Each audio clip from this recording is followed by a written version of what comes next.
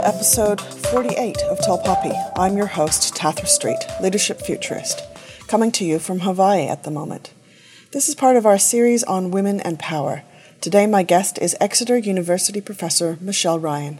She's a social and organizational psychologist researching gender inequality.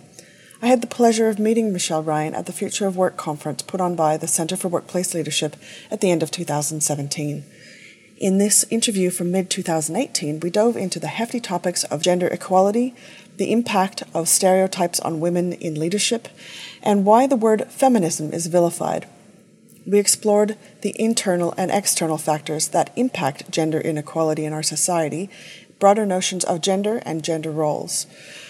She weaves her own experience as well as backs up her criticism of the whole lean-in catch cry with substantial research. I hope you enjoy this rich conversation with Michelle Ryan. I'd like to welcome Michelle Ryan to Tall Poppy. Welcome, Michelle. Oh, it's great to be here, Tathra. Thanks. So let's start with, where in the world are you? So I'm in my office at the University of Exeter, which is in the southwest of the UK. Excellent. And let's just acknowledge that you are from Australia, but you haven't been here for a really long time. You've been over there for about 15 years. Is that right?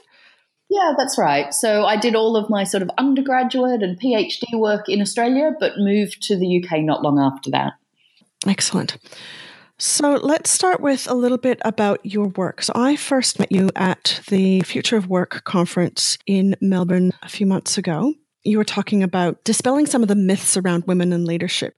So can you tell me from your perspective what your work's about and why it's important to you? Yeah, I'm a social and organizational psychologist, and my work really does focus on sort of workplace inequality. And I tend to focus on sort of gender inequality in the workplace more generally. I mean, for me, it's important for a number of reasons. I think it is a big social issue. Gender workplace inequality really is persistent. It hasn't changed that much really in the last, say, 10 to 15 years. I mean, historically, we've seen a lot of change, but I think much more recently, even though there's a lot more attention paid to diversity in the workplace, inclusion in the workplace, gender equality, actually, we're not really making very many gains. And for me, this kind of persistence is a really important social issue that we need to address. But I think also for me, it really is something that I experience on a day-to-day basis. It's something that's really personally relevant as well. So for me, doing research in this area is something I think that's both sort of important as a social issue, but important to me personally. Yeah, I hear you. And what really stood out for me when I heard about your work when you were here in Melbourne, along the lines of kind of challenging some of the preconceived notions about women and leadership and kind of getting underneath those stereotypes of why women aren't in these leadership roles. Can you tell us a little bit about what you've discovered in the work that you've done in the research? Yeah, absolutely. In our work, because I'm a psychologist, and as psychologists, we really try and understand, I guess, underlying processes, why things happen. I think it is important that we, I guess, as researchers more generally understand what is happening. So that might be the size of the gender gap or the number of women in leadership positions and those sorts of things, sort of describing inequality. But for me as a social and organizational psychologist, I'm really interested in understanding what causes it. And really, as I said before, what causes it to be so persistent and to be really difficult to break down. So for us, it's not just about saying, why are there so few women in leadership positions, but saying, well, why aren't there women in leadership positions? What are the processes there? But also getting into the real nuances there to say, when women do take on leadership positions, because we certainly know that there are women breaking through the glass ceiling, they are women taking over on these leadership positions, to really understand, for example, the types of leadership positions that they take on. So, for example, one of the bits of research that we've done is to look at what we call the glass cliff. And this is the idea that women tend to take on leadership positions in times of crisis, when things are difficult, when things are hard, and when these leadership positions are kind of risky and precarious. So we're really interested in understanding why that might be the case. There's some really interesting examples of that. Do you want to just name a couple of that stand out? I mean, especially given where in the world you are and, what's happening politically in that part of the world. What are you noticing there as far as examples of that that cliff you mentioned? Yeah. So, I mean, our research goes and gives lots of examples of where this happens. And we can look in the lab, we can look in FTSE 100 companies. So that's the top 100 companies on the London Stock Exchange. But I think certainly anecdotally, there's lots of examples as well. And I think perhaps my favorite, if one can call it a favorite example at the moment, is certainly Theresa May and Brexit. So, I mean, whatever your political affiliations, whatever you think of whether or not the UK should remain or leave the European Union, one can say that it is a very difficult time to be Prime Minister in the UK at the moment. Views on this are very split. It's a very difficult time in terms of negotiating. It's a difficult time in terms of getting this legislation through. And what I find interesting is immediately after the referendum, we had Cameron step down. We had a number of people who would be perhaps natural successors within the Conservative Party run in the opposite direction. So we had Boris Johnson, we had Gove, we had a number of, I guess, quite senior male leaders really stepping away from leadership roles. And then we see Theresa May, who I think has, of course, been a senior figure within the Conservative Party for a number of years and has clearly been looking for leadership roles, suddenly coming and taking the helm. Now, I don't think that's a coincidence. I really do think it's the case that this was remains an incredibly difficult leadership position to occupy, and it's no coincidence that it's a woman who's occupying it at the moment. Were you aware of what was going on in terms of Julia Gillard's leadership when she was Prime Minister of Australia? Would you factor that into this as perhaps a similar example, or perhaps the way she was treated? I think there's a lot going on there, absolutely. And I think Julia Gillard, as the first Australian Prime Minister, is definitely another example of someone who's come in sort of during quite difficult times, sort of in terms of leadership challenges and views of the Labor Party as well. I do think what is also interesting with Julia Gillard's tenure as PM is really just the amount of really overt sexism and misogyny that she faced, sort of over and above the precariousness of the position that she may have been in. I think that really is epitomised by her, I think, very sort of famous and rousing misogyny speech that she gave in Parliament. Yeah, I'll add a link to that in the show notes for anyone who hasn't seen it. And even right down to, her getting a new pair of glasses and it being sort of the subject of debate. It was just like, you've got to be kidding me. Surely there are more important things to talk about. Absolutely. And I think we see this every day with female leaders, don't we? That sometimes they spend more time talking about what they're wearing, or indeed, if we think of Jacinda in New Zealand, whether what's in their womb than actually what they're talking about. And I think, we see this with Hillary Clinton as well. She was in a position where she was just being evaluated left, right and centre and being held to a much higher standard, I think, during the presidential campaign than any of her competitors. And indeed, I mean, she's not even president, and she seems to be being held to a higher standard than the actual president. So I think this is really interesting, and it really comes down to a lot of the research that's been done in social psychology is that women are evaluated differently than their male counterparts. They're held to different standards, and they're often in a position where they can't win.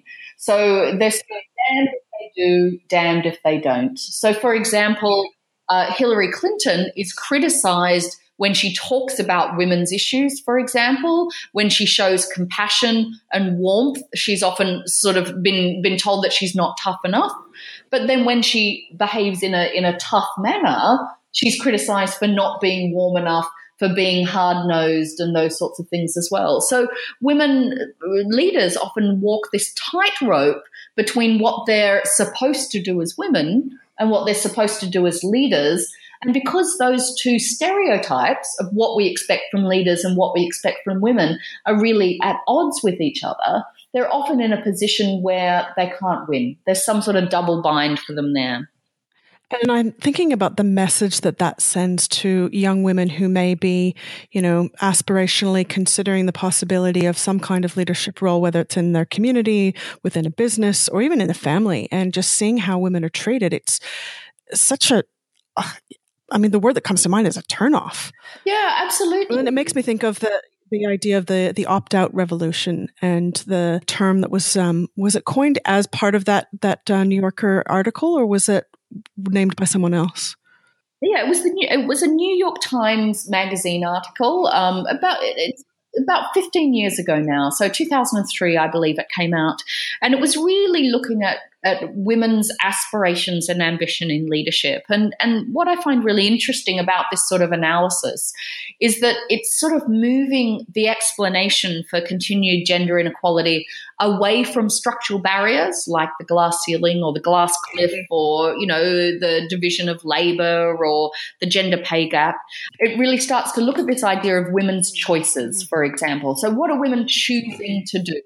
What are their ambitions? Where do they want to be? And this article in the New York Times, in the magazine of the New York Times, started interviewing a series of women about why they had decided to leave, I think, highly successful jobs in very good companies. These were often highly educated women that had been to Ivy League universities in the US, and they had made this concerted choice to step back from their careers, often so that they had a better work-life balance in terms of raising their children and spending time with their families. So they coined the phrase the opt-out revolution of women really choosing to not want, to aim perhaps as high as their male counterparts. Now, for me, what I find really interesting is that analysis that women are sort of choosing to not want to be successful, I think sort of misses some of the points. And our research certainly suggests that women's ambitions and women's aspirations are not just shaped by, I guess, an innate desire to have a better work-life balance or a different definition of success or a different sort of set of motivations, but really it's very much related to, as we were talking about before, having role models, believing that they can succeed, being treated with respect in the workplace.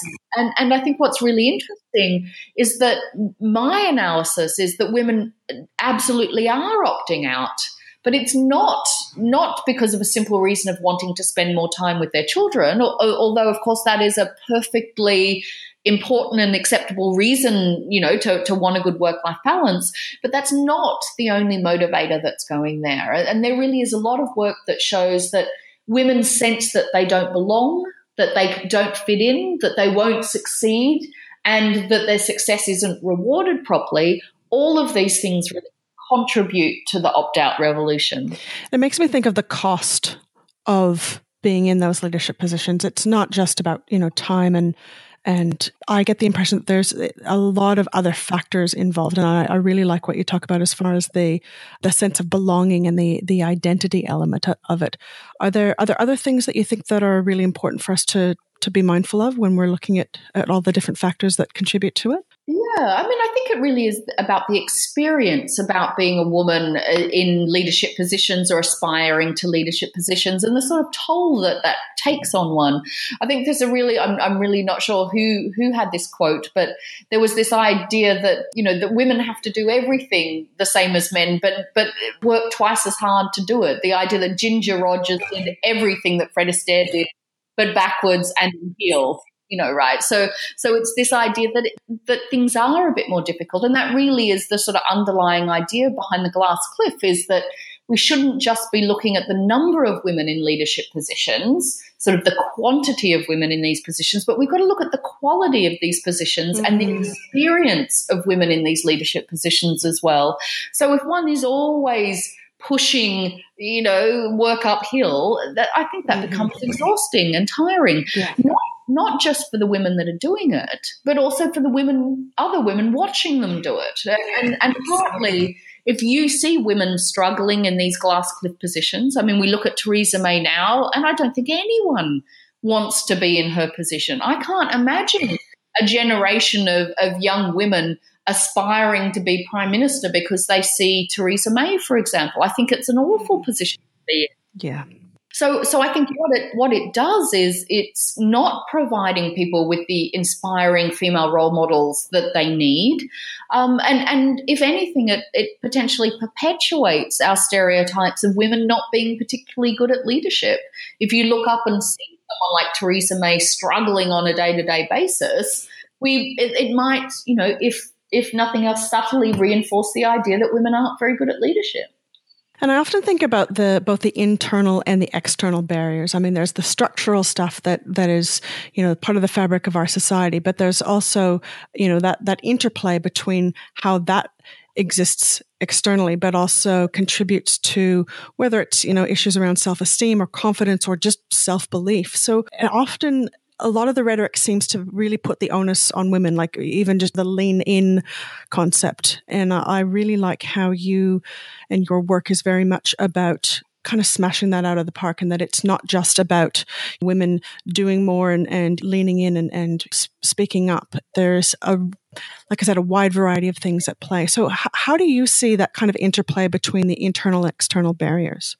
Yeah, absolutely. So, I mean, the lean in phenomenon has been hugely successful. So Sheryl Sandberg, COO of Facebook, her inspiring TED Talk and sort of follow-up book and website is all about this sort of empowering women to make the right choices in their careers. That they should lean in, they should take a seat at the table, they should get on the rocket ship. And actually, if you read that book and if you look at the memes and if you look at the website, it is incredibly empowering in many ways, because it is talking about women making the right choices so one can be successful. But I guess what's really interesting there is that there's not much of an analysis about why women make the choices that they do. Mm. Why do they not lean in? Why are they not confident? Why do they not negotiate hard? And I think what's really missing is an understanding of those barriers that are there. And we've got a project at the moment where we're really looking at how context and culture and experiences really kind of shape and constrain women's choices. Because just telling a woman to lean in is not particularly useful if you don't understand why she isn't leaning in the first place. Now, unless you just assume that women fundamentally are not confident enough, and then just telling them to be more confident will make them so, it seems like it's missing something. And our research certainly shows that women's confidence, and there's a lot of talk about imposter syndrome at the moment, this idea that women feel imposters even when they are successful, that they don't feel that they legitimately deserve their success or the power that they might have. And I guess what really interests me about that term imposter syndrome is really the word syndrome, right? Is that it's some kind of medical condition that happens internally, that women just don't have this confidence or the the ability to just embrace their success. But for me, the reason that women feel like imposters is because often they're treated as imposters. They're often their positions and their success are belittled or ignored or not granted to them. And these can be really, really small little things.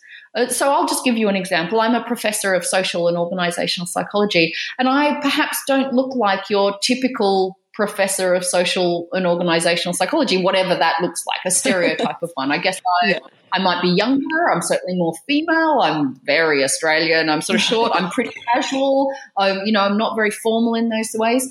But many times I'll introduce myself, or I'll be in a situation where I'm there in a professional capacity, and people will say, "Oh, you don't look like a professor," or they'll talk to a person that I'm with, assuming, and this might be a postdoc of mine or a junior colleague of mine, assuming that they're the professor and those sorts of things. Now, these are often just very small little things that undermine my feeling that actually I'm a professor and maybe I earned that role. And I think this happens to women. I mean, this is just an example from me, but I think this happens to women all the time. Absolutely. So we're doing some work at the moment to look at at the small, I guess, ways in which women can be treated that can undermine their feelings of belonging, their feeling of legitimate status, their feeling of power, and might actually contribute to feelings of being an imposter or a lack of confidence. And these are things like being talked over, being interrupted, having your ideas dismissed, or, even worse, having your ideas dismissed, having that same idea echoed by a male colleague and someone going, that's a good idea. And I think every woman in the audience has definitely been in that position. Yeah. I think it's the mansplaining that happens where we assume that women need help when perhaps they don't, when they need things explained to them, when perhaps they're experts.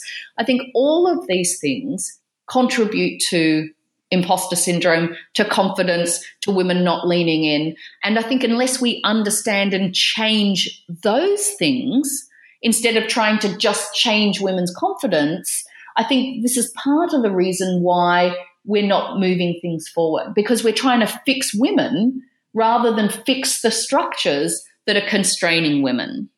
The term micro-exclusions comes to mind as a way to describe a lot of, how it kind of keeps women out of the, halls of power, or just a sense of, inclusion in power in society. So I'm curious about what your thoughts around how this translates to women in power in society and the roles that women play, the achievements in terms of, like you had mentioned before, that get recognized or not. How do you think that plays out in our cultural contexts in, for lack of a better term, the Western world?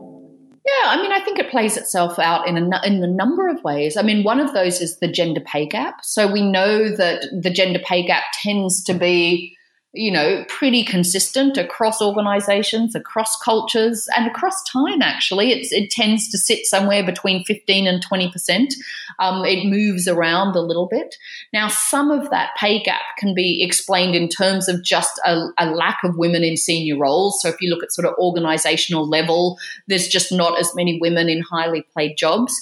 But what's also really important is actually equal pay, not just the pay gap. And we know that even for men and women doing exactly the same job, that women get paid less than men. So this is a way of valuing women's contributions less by actually just paying them less for what they do, even when they do exactly the same work. The other thing is saying that, men and women do different jobs and that's why they get paid differently. That still raises the question about why we pay women's work, whatever that means, less than what we pay men's work. Another thing that we see, I was just going to say that something that we've seen played out in some of the radio stations here in Australia, where it's been identified that in the exact same role, co-hosts making different amounts based on gender, and how that's sort of been regarded. And I actually saw a meme recently about, I think it was a movie about the Queen, and the role of the Queen, the actress was paid significantly less than her male co-star. There's endless examples like this. There are absolutely endless examples of these. And people will always make arguments about why that is the case. You can always come up with something to justify it. So people will say either that, the man has better exposure, has been there longer, has more experience, or, has a greater following, for example, and, so therefore they should get paid more. They often make the argument that men negotiate harder, and that if women asked, then maybe they would get it. But actually there's research that shows that even when women do ask, they don't get the same amount, that they get that denied. And actually there's backlash for when women do ask, because they're seen as being pushy and overly ambitious. So that's partly why women may be reluctant to ask.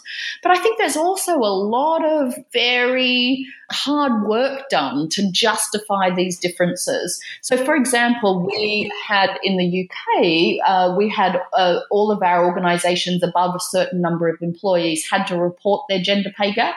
So we had, for example, one of our large supermarkets that showed a quite substantial pay gap. And they said, but, people get paid the same amount if they work the same jobs. It's just men work in different jobs. And when you looked at it, it was men that worked in the warehouse got paid more than women that worked on the shop floor serving customers.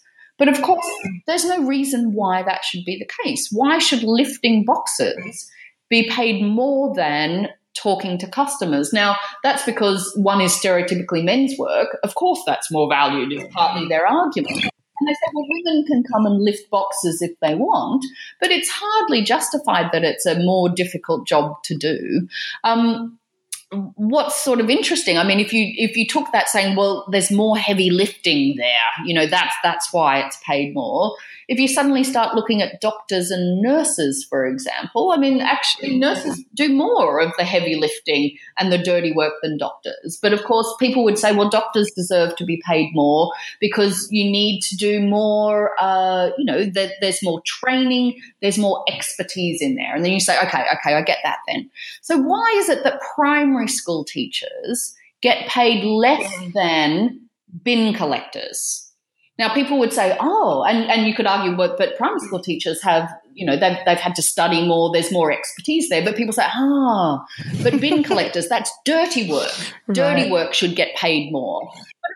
So what's interesting is that there's a different rationale for every single comparison that you make, but it's always a rationale that benefits men. So I find this fascinating. I mean, you could go through a million of these different examples, and people always have an explanation for it. But really, fundamentally, what the explanation is men's work is more valued than women's work. Yeah. Yeah, and it's interesting. I've been looking at just the values in our society and how what we say we value, but what we actually value, and just how different that is. And in some ways, it kind of feels a bit like gaslighting in a sense. But and I guess the other thing I'm curious about your perspective on is the impact that this sort of social power structure and the exclusions and the justification for the inequality has on women's identities and again the role they play in society. What are your thoughts on that? Yeah, I mean, I think it is really interesting about how all of these things factor into, I guess, how men and women see themselves, how they define themselves. And I guess one of the things that I find is that for women, I mean, everyone has to balance aspects of their life, don't they? So there's all these different things that we do in terms of, an example for me, I balance my work with being a parent, with, my hobbies, and, I quite like to travel and cook and things like that, about, maintaining my relationship, about maintaining my health, all of these things. These are all aspects of our lives that we have to balance. And what I find really interesting is that all of those different things are aspects of my identity, about who I am. It's all of the different things that I do, the different groups I belong to, how I spend my time. This makes up who I am. Finding a balance between all of those things, it almost seems like for women, that's a more difficult task to do than it is for men. So even if you just take two of those aspects of my identity, so my career and being a mother, for example, and then you take a similar, any professor of social and organizational psychology that you wish, a male professor, and you look at, say, his career and perhaps him being a father, I guess what's really interesting is that because what we expect from mothers is quite different, I guess, stereotypically from what we expect from fathers. I mean, historically, women and mothers are supposed to be caring and nurturing, and I guess what they contribute to the family and to the home is in terms of that nurturing that they can bring. And stereotypically and historically, men, what they contribute to the home is often in terms of supporting the home. So bringing home the bacon, bringing home the money, and perhaps providing some discipline and support in those sorts of areas. The stereotypes of what's required from a mother and a father are quite different, but also how they fit and balance with what you're expected to do in your career is quite different as well. So for me, the more time I spend, I guess, promoting my career and being ambitious in my career actually makes me a less good mother. Stereotypically, I spend less time with my family. I have less time for nurturing, and because I'm spending time on myself, I'm being selfish potentially. But for fathers, if what they're supposed to do is support the family and provide for the family, the more successful their career is, the more ambitious they are in their career, the better a father they are. Now, because they don't have that nurturing role, it's quite a different dynamic. So I guess what's interesting to me is finding a balance between those different aspects of my identity that might be in conflict is much more difficult for me than it might be for someone who takes a traditional sort of fatherhood role. So I guess for me, it's those aspects of identity and balancing those aspects of identity that are quite different for men and for women. I think in terms of fathers and the role they play in society, I've seen probably more change around that in the recent years than perhaps, other aspects of what we might say moving towards equality. So I'm interested, what do you think it's going to take to change, to achieve equality? What do you see? Yeah, I think there's a lot that does need to change. And I think you're right. I think there are changes. There are some changes in terms of what it means to be a man. There are conversations about what masculinity entails, what is good fatherhood, and those sorts of things. And I think it's important that those discussions are being had. But actually, the research suggests that it's not all quite so simple, and that it is still quite nuanced.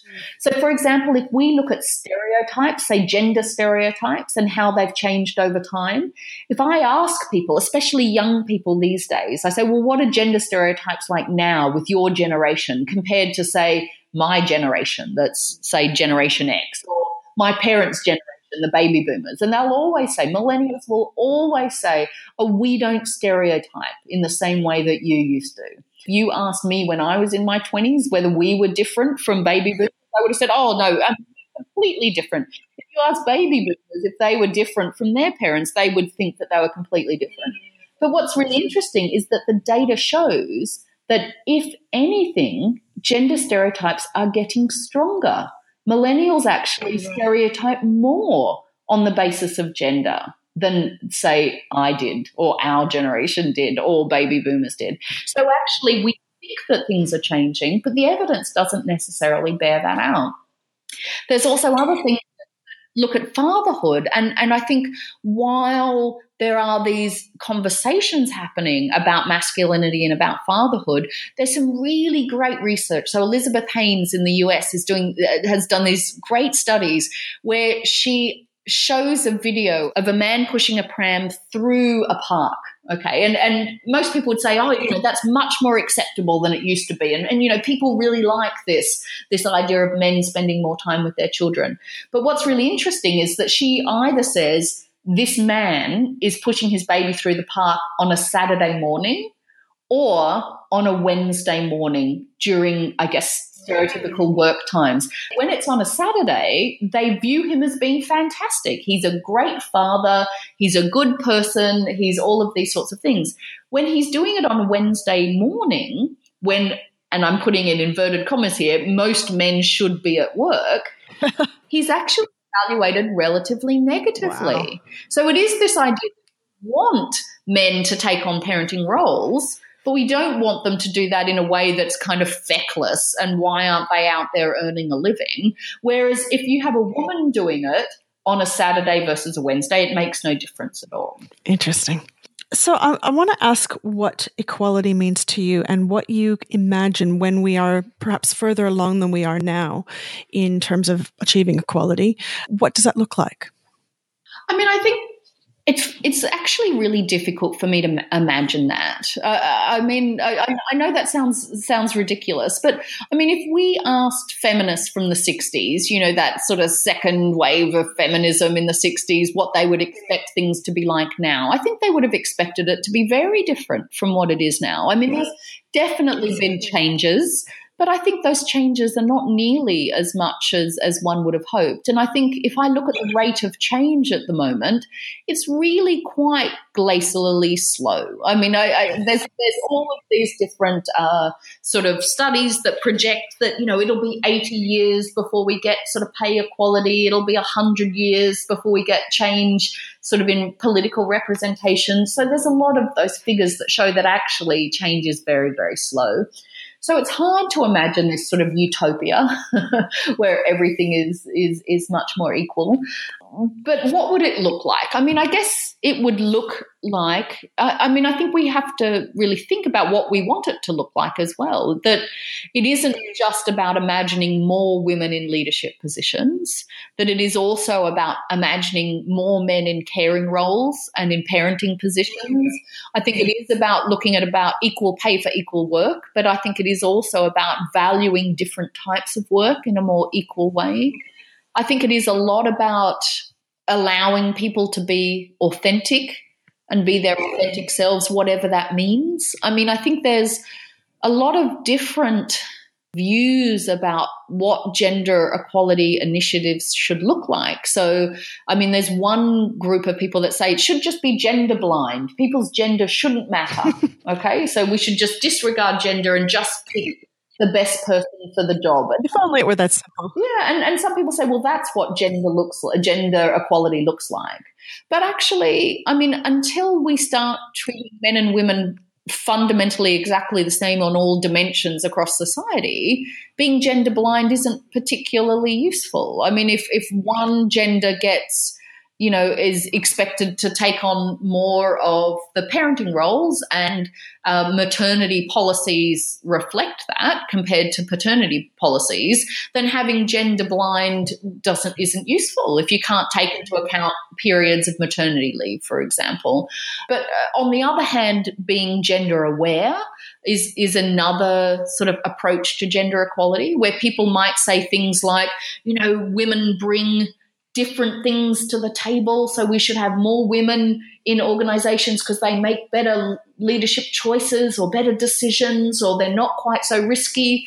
And I worry about those approaches as well, because they're really sort of reinforced stereotypes that men and women are fundamentally different. So it's not clear to me that there's any one way of achieving equality or what that equality looks like. And I certainly don't get the sense that I'll be seeing it in my lifetime, which is I know, quite a negative thing to say, but I think it's a relatively realistic one. It's not that I don't want us to achieve it, but I don't know, maybe my 9-year-old son will be in a better position to be seeing some of these things. But I think at the rate in which we perpetuate these stereotypes and we reinforce the sorts of decisions that we're making, I'm not really sure I can say what I think it'll look like.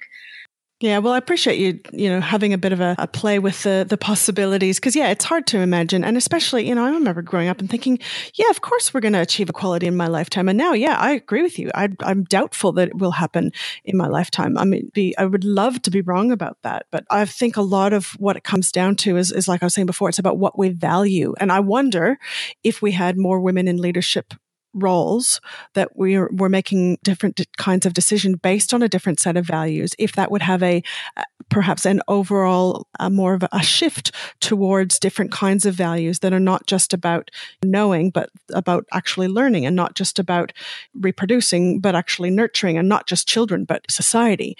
So, I mean, it is hard to imagine, but my next question is around the word feminism, because you talked about the second wave feminism and how the world looked, or what the possibilities of how the world could look if we achieved equality back then. But it seems like, well, the word feminism has really been demonized and rejected by women. So what are your thoughts about that, about the word feminism? Yeah, it often depends on how you define feminism and what looks like. I mean, I think one of the important things to note is that there is no one type of feminism. There's lots of different brands of feminism and different approaches. It's not just one club of which we're all a member. I mean, I definitely say I define myself as a feminist. I mean, especially if you define it in a very broad way about someone that seeks to find gender equality. And I think I'm stressing there gender equality, not just equality between men and women or increasing women's representation, because I think gender is actually more complex than that. I think I'm much more open to broader views of gender, looking at non-binary sort of views of gender and those sorts of things as well. So I deliberately talk about equality between all of the genders, rather than seeing feminism about increasing, say, women's representation and those sorts of things. I actually think that if you look at trans individuals and non-binary individuals, actually they face often all of the issues that women face plus more. So I think as a feminist, I think it's important to be inclusive of all genders and to be broad in our definition of what equality looks like. So I think that's one of the important things. I think you can go down a rabbit hole of a lot of political and philosophical arguments about what feminism is, but that's what feminism is for me. And I think it's important. I think the other thing that I think is really interesting is a sort of more recent phenomenon of male champions for change. So I'm thinking of Justin Trudeau, for example, talking about his feminism and championing change in that way. And I think that also is an important move of having feminism be about all of those that seek gender equality and not just about a women's movement. Although I do think it is important for women to get together collectively. I think that women can achieve a lot in terms of sort of collective action. So if we think of things like Me Too or the women's marches around the world, mainly in the US, but also around the world, I think that sort of collective action and women's voices is incredibly important. But I would see feminism as broadening beyond just collective women's action. I really appreciate you looking at the breadth of it. And sometimes, I wonder, is the word feminism exclusive? And perhaps it's, like you say, it's more about equality and just, really looking at gender in a very different way. And I remember at the end of your talk at the Future of Work, in the discussion, you said something about how you were perceived as feminist differently in Australia and the UK, and that here you were like normal or something, and there you were like completely off the charts. Can you say a little bit about what you meant by that? Yeah, I think it is interesting. And I think, as an Australian living in the UK, I think before I moved here, I just assumed that Australia and the UK were very culturally similar to each other. And I think on many dimensions they are. But I do think there are some gender differences between the two. Over here, I think British people have a very clear view about what Australians are like, and I think there's a very strong view that Australian men in particular are very macho, that they view Australia as a much more sexist society than the UK. I think having lived in both of them for a period of time, I think they're sexist in different kinds of ways. Okay. So I think there is a bit of machismo and macho-ness in Australia. I think that's definitely part of the Australian psyche. But what I find different over here is that I find that maybe as a whole, and just stereotyping really broadly, that women tend to be perhaps more stereotypically feminine here in the UK than perhaps in Australia. So, when I'm in Australia, I think of myself as, reasonably confident, maybe a little bit above average in terms of, say, outspokenness or confidence or ambition, for example. But as you were saying here, I feel like I'm off the charts. So I'm actually quite pushy. I'm quite, maybe not quite aggressive, but definitely very ambitious. I think, even little things like hair. I think most women here under 50 really have sort of long hair, for example, whereas, Australian women are much more likely, maybe it's a climate thing or whatever, but are much more likely to have shorter hair, much more likely to sort of wear trousers or jeans. I think women here tend to be a bit more feminine. So I guess what's really interesting to me is gender looks a little bit different between the two. I don't see as many women identifying as feminists here. I think that is more of a dirty word in the UK than it is in Australia. Interesting. So I think there are those differences. Part of it might just be about self-labeling as well. The popularity of the word, rather than, I think many British women are actually very supportive of gender equality. Fascinating. 2 final questions. What does leadership mean to you now that's different than earlier in your life? Yeah, I think that's an interesting one. I've taken on a number of leadership roles and different types of leadership roles within my career. So some of them have been much more structured, sort of traditional leadership roles. So I've been a dean at the university. I've been an associate dean as well as the professorial position. So those are quite sort of structured, hierarchical sort of roles. And I enjoy those. I've certainly the hope that I've sort of risen to that challenge. Partly that's because, when you spend your life talking about the dearth of women in leadership, when someone asks you to take on a leadership position, you kind of have to do it, Yeah. put your money where your mouth is.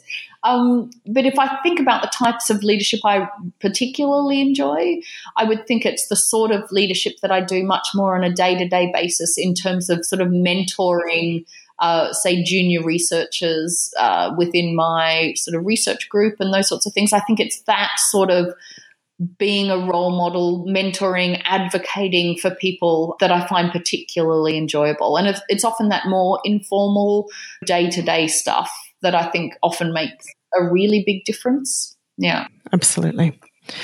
So if someone had an initiative that they wanted to undertake, perhaps a book or a business, a research project or a change project of some kind, but they were struggling with both those internal and external barriers, what advice would you have?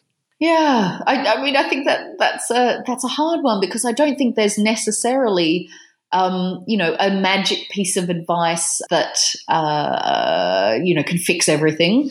But I guess one of the things that I would say is, rather than saying lean in, just lean in, that inspiring you can do it. I think partly it's about acknowledging that some of those struggles and some of the barriers and some of the imposter syndrome and some of the lack of confidence is really understandable. So instead of just saying, get over it, just be more confident, I would probably say, look, I understand that you might be struggling. There might be a lack of confidence, but maybe let's understand why. So partly it's about saying, look, a lot of us feel that way. I mean, I feel like an imposter on a day-to-day basis. It doesn't necessarily go away that this is shared, but also that it's understandable. It's understandable that you don't have that. And I think understanding that shared experience and actually taking what a lot of people think are the internal barriers there and saying it's not just about you. The reason you feel like that is a reaction to what's out there. Actually, sometimes that can be just as empowering, because people are saying, okay, it's not that I'm innately unable to do this. It's that I'm struggling against something that's really there. A lot of the metaphor about the glass ceiling and the glass cliff is the glass bit, right? And the whole point of the glass is that it's transparent, it's subtle. And sometimes just pointing out that it's there makes you think, okay, now I understand why I've had that struggle. And sometimes that's enough just to get the motivation to continue to struggle, to persist, I guess. And, I think about that great sort of slogan and that hashtag of she persisted. And I think that for me is much more empowering than just saying, come on, go, is understanding what we're up against and recognizing what we're up against. Great. Michelle, thank you so much for taking the time for being with us today. Is there any final thoughts that you have that you want to leave our listeners with? Oh, I'm not sure. I think the she persisted is probably, I'm not sure I can top that. Yeah. No, it's a really good one. It's a great note to end on. Thanks very much for inviting me. Let's take a few minutes to reflect on what felt like a very rich and meaningful conversation. To start with, I find Michelle's definition of feminism really refreshing. I like that it's inclusive, about gender beyond the binary view. That's important to me and my trans friends. It was quite disturbing to hear that research shows millennials are a bit blind to the stereotyping that contributes to inequality, that they don't think that they're subject to it, but perhaps engage in it a bit more than they realized, and maybe even more than previous generations without knowing it. And speaking of perceptions around gender, I find it fascinating that she sees women as more stereotypically feminine in the UK than in Australia. As someone who grew up in North America and now living in Australia, I think my experience of Australian women to be more stereotypically feminine than Canadian women. But it's all relative, isn't it? If you're in the UK or you've spent time there, let me know what you think. I really like that she talks about the day-to-day leadership, mentoring others, etc., as well as the structural roles. As you know, if you're a regular listener, we focus on the daily practices as a big part of who we are and how we lead in the world. So let's talk about the glass part of the glass ceiling. It's called that because it's invisible. And I like her emphasis on naming the experience, that we're not alone. Yes, I feel it too, and acknowledge that it's not just you. So with that in mind, she says that imposter syndrome is understandable. That's gold. It's a shared experience. So let's get curious about why, which is what Michelle's research is all about. When I asked her what it'll be like when we achieve equality, she struggles to imagine it, and the slowdown of progress in recent times has a role to play here. But I like that she said that it isn't just about more women in leadership roles, that it's also about men in nurturing roles and valuing work in a more equal way.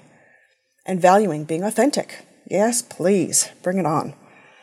I also like that she points out how the ideal of being gender blind isn't useful in our current context, and being gender aware is more important in working toward equality. Being gender aware. I like that. Whether or not we see gender equality in our lifetime, there's work to do, and I'm deeply grateful to Michelle's work to explore what's behind the assumptions that we make about women and power. I believe that making a difference in the outer world starts with making a difference in our inner world. Both the internal and external are important to pay attention to, and to focus on one and ignore or underestimate the other can lead to a lot of suffering. To have a solid foundation internally helps us be more effective in making a difference toward any change we're intent to make, whether it's gender equality, environmental sustainability, social justice, spiritual fulfillment. It's all connected and starts with us as the instrument of change. This is what I'm all about. And we'll be running a workshop in Melbourne in early March to talk more about this, so stay tuned for more info or email me directly, poppy@tathrastreet.com, though I'm travelling at the moment, so have some patience. But to find out more about Professor Michelle Ryan and all the resources we spoke about, there are links in the show notes as usual. If you have found value in this podcast, please leave a review, like, share, comment. It all makes a difference. Mahalo. That's thank you in Hawaiian. Thanks for listening to Tall Poppy, where we dive into leading differently in business, work, and life. Catch you on the flip side.